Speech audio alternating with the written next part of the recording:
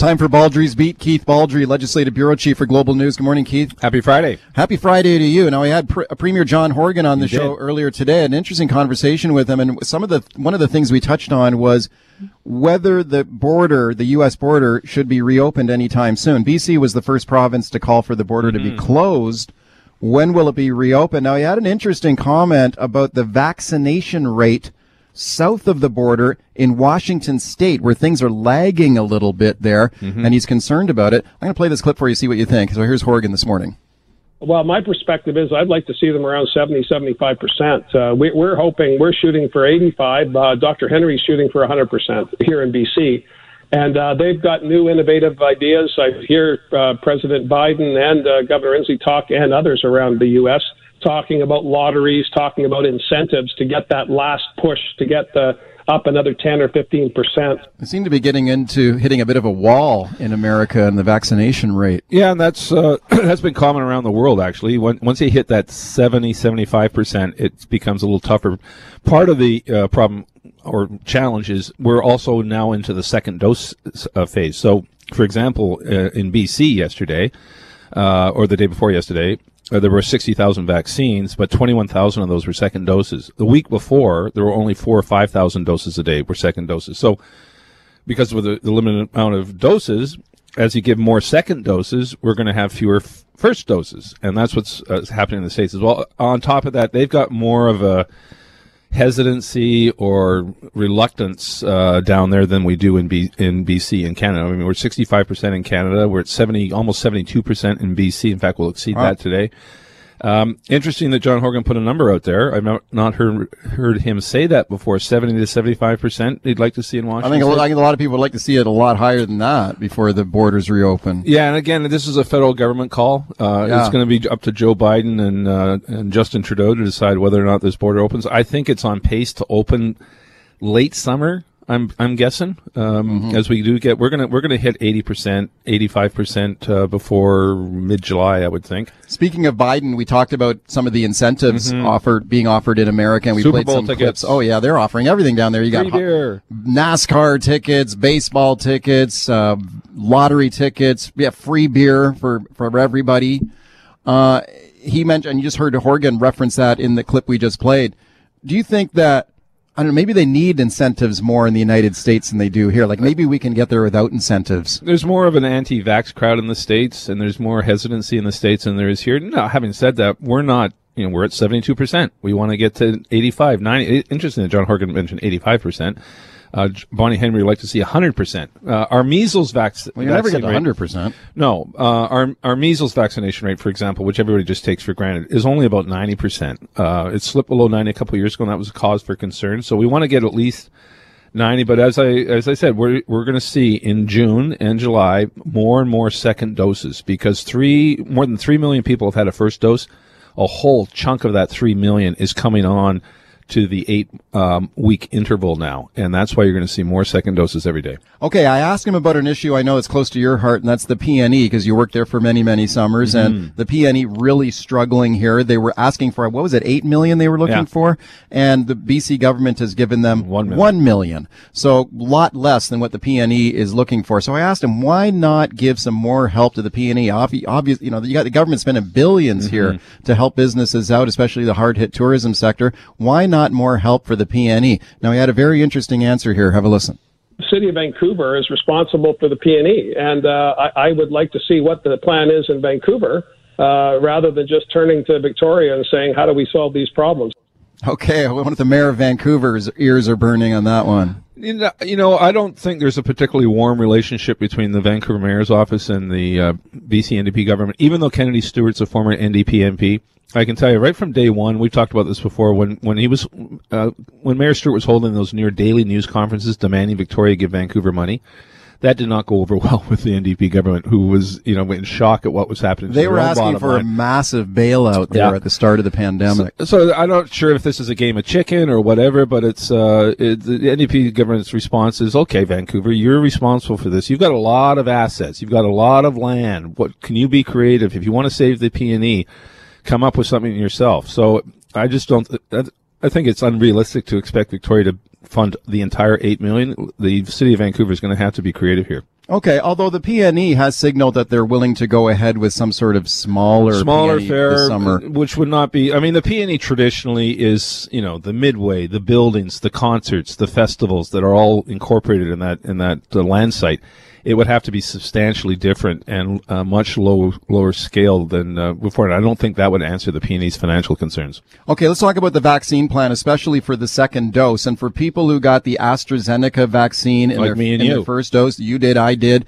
And the official word now that your second dose can be any of the other vaccines that are available, right? Now let's listen to Dr. Bonnie Henry on that. Now here she is talking about choosing which second dose you'll receive. The risk of the rare risk of blood clots is considerably less for dose 2. Okay, so she's talking about the AstraZeneca vaccine there, right? So if you got the AstraZeneca first shot, you will now be able to choose which one you want for your second shot. Is that correct? Yeah, so it's, again, the advice is to take whatever is put in front of you. She said that her preference is to get the same vaccine that you got the first time. But there's no downside to getting a different vaccine. There's you can mix and match. Studies have shown there's no downside for that. In fact, there was a study in Spain that suggested if you got AstraZeneca and then got Pfizer, that would actually enhance your protection than if you got AstraZeneca as your second shot. A lot of this may depend on the availability of vaccines. Again, you do the math. We've got 1.3 million Pfizer doses coming in June. We don't know how much Moderna, probably about 144,000 Moderna, which is substantially lower than Pfizer. And we don't know if we're going to get any AstraZeneca. Bonnie Henry yesterday saying we got about 150,000 doses of AstraZeneca on hand, which is higher than I thought. I thought we only had 130,000. But only 275,000 people got AstraZeneca as the first shot. We're sort of part of a small club here. Okay, let me ask about one other thing that I asked Horgan about this morning, and that is the continuing anti-logging blockades that we're seeing right in his riding. So this Fairy Creek dispute against old-growth logging happening right in the Premier's backyard there.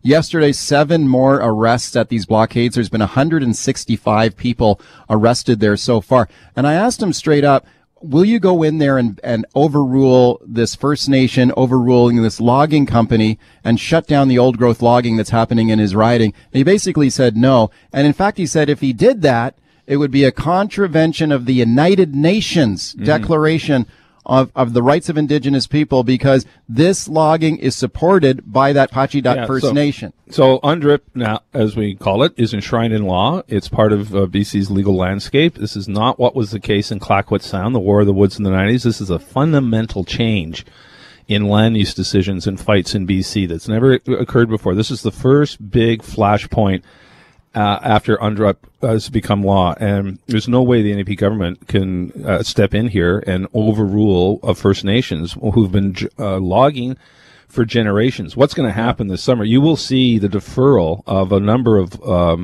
old growth logging permits with First Nations authorizations and backing, because that is needed. You need that authorization to do that, and that's what's going to happen over the summer. And it'll be interesting whether that's enough to dissuade the environmental protesters here to walk away from Fairy Creek. Well, is that kind of a line in the sand or a line in the woods here that Horgan is drawing for these protesters? I don't see how he can. I just frankly don't see how he steps in here and overrules that First Nations, which has a legal right to do this, and it's a limited amount of logging, and it's again, the circumstances have changed from the 90s, the goalposts have moved, and it's a whole new reality out there. All right, it's Baldrey's Beat. Keith Baldrey is my guest from Global News. The phone lines are open. 604-280-9898 is the number, star 9898 on your cell. One of the other things, you want to call me on this logging dispute. 7 more arrests yesterday, 165 arrests total. I think Horgan making it pretty clear in my interview there this morning that they're not going to step in there and overrule this First Nation and say you can't log those old growth trees down there. So that dispute going to go on. Do you think the province is doing the right thing on that? Phone me and tell me what you think. 604-280-9898, star 9898 on your cell. Let's go to your calls. Millie in Nanaimo. Hi. Hi there. Hi. I'm 89 years old. I had my first dose March 19th, and I'm registered correctly, and I'm wondering why I have not heard anything when all my friends have already had their appointment. Have I been overlooked? Did you re-register? I did, yes. Well, and I checked, and it is correct. You should be being contacted by now, if not very soon. Now, when we made the shift from 16 weeks, then down to 13 weeks, then down to 8 weeks as the interval, I think the system is going to take a bit of time to adjust to that in terms of notifications. And we are hearing from people who haven't been notified, such as your case, Millie. So I would give it a couple more days. And if you haven't heard anything by next week, give us a call here at NW and give us your contact stuff, and we'll get to the bottom of that. Yeah, thank you for that, Millie. Yeah, please do that. Please, if you're still there on the line, send me an email or give your contact information to the producer, Mike at cknw.com, and try and look into that for you. 604-280-9898 is the number. Star 9898 on your cell. Ben and Langley. Hey, Ben. Hello. Ben, go ahead. Hi, can you hear me? Yes, yep. Thank you. Just a quick question regarding the AstraZeneca vaccines. What are the expiration dates on them, and have they been extended? Are they part of the expiring vaccines? Have you given it an extra month, or do we have some that are still under original expiration dates? Yeah, so the expiration date has been extended, but it's not an issue for BC. Dr. Henry talked about this yesterday. Our supply of AstraZeneca doesn't expire until, I believe, the end of June. So we've got all those are going to be second doses that will be administered this month. So there's about 150,000 people will be getting AstraZeneca if they got AstraZeneca the first time around, if they want AstraZeneca the second time around. But the expiry date's not an issue. Okay, is there an issue, though? Thanks a lot for the call. Is there an issue with people facing delays and backlogs in getting the second dose? Because I got a bunch of emails yesterday from people who are saying that they've been told that they're going to have a longer wait than they would like to get the second dose. Is that because now that they're rolling out the second dose, they're still trying to get people into the system for a first dose as well? You're starting to see a bit of a bottleneck? You're not going to necessarily get your second dose exactly 8 weeks after your first dose. Yeah. It's a window, and they're going to try to be as close to that as possible. But there are going to be the realities of the supply chain is that there continues to be first doses. There's only so much vaccine on any given day. It's not like we have a gazillion doses floating around in every community. Again, it varies geographically as well. Linda in Surrey. Hi, Linda. Hi there. Hi. I got the AstraZeneca shot almost 2 months ago, so I'll be due for my second shot soon. And it was at a pharmacy, and the only record they gave me was a photocopy slip of paper just with my name and saying I'd got it. My husband got one at Fraser Health, and he got an official card showing dates and all that stuff. Mm-hmm. When I get my second dose, can I get it at Fraser Health so that I can get an official record instead of just this photocopy that anybody could write up? Yeah, I think so. It's interesting that happened to you. I got AstraZeneca at a pharmacy, too. They forgot to give me anything. I had to go back and say, hey, you forgot to give me a record of vaccine. I said, oh, well, okay. So I think it's interesting. The pharmacy experience anecdotally seem to vary from across the province. So I would encourage you to register again with Get Vaccinated, and if you want to you can get your second dose, and it can be Pfizer, it can be Moderna, it doesn't have to be AstraZeneca, and you can get it in the public clinic. Okay, interestingly enough, I got the AstraZeneca first dose in a pharmacy as well, and just this morning I received a text message from the government central vaccination system saying that, your second dose is coming up and it's time to register. So even though I did get the first shot in a pharmacy, I did receive a second dose notification from the government. I'm anticipating getting my notification from the central registry as well, not just the pharmacy. But you're encouraged, don't phone the pharmacy. Don't overwhelm these little pharmacies with a whole bunch of phone calls asking for your second dose.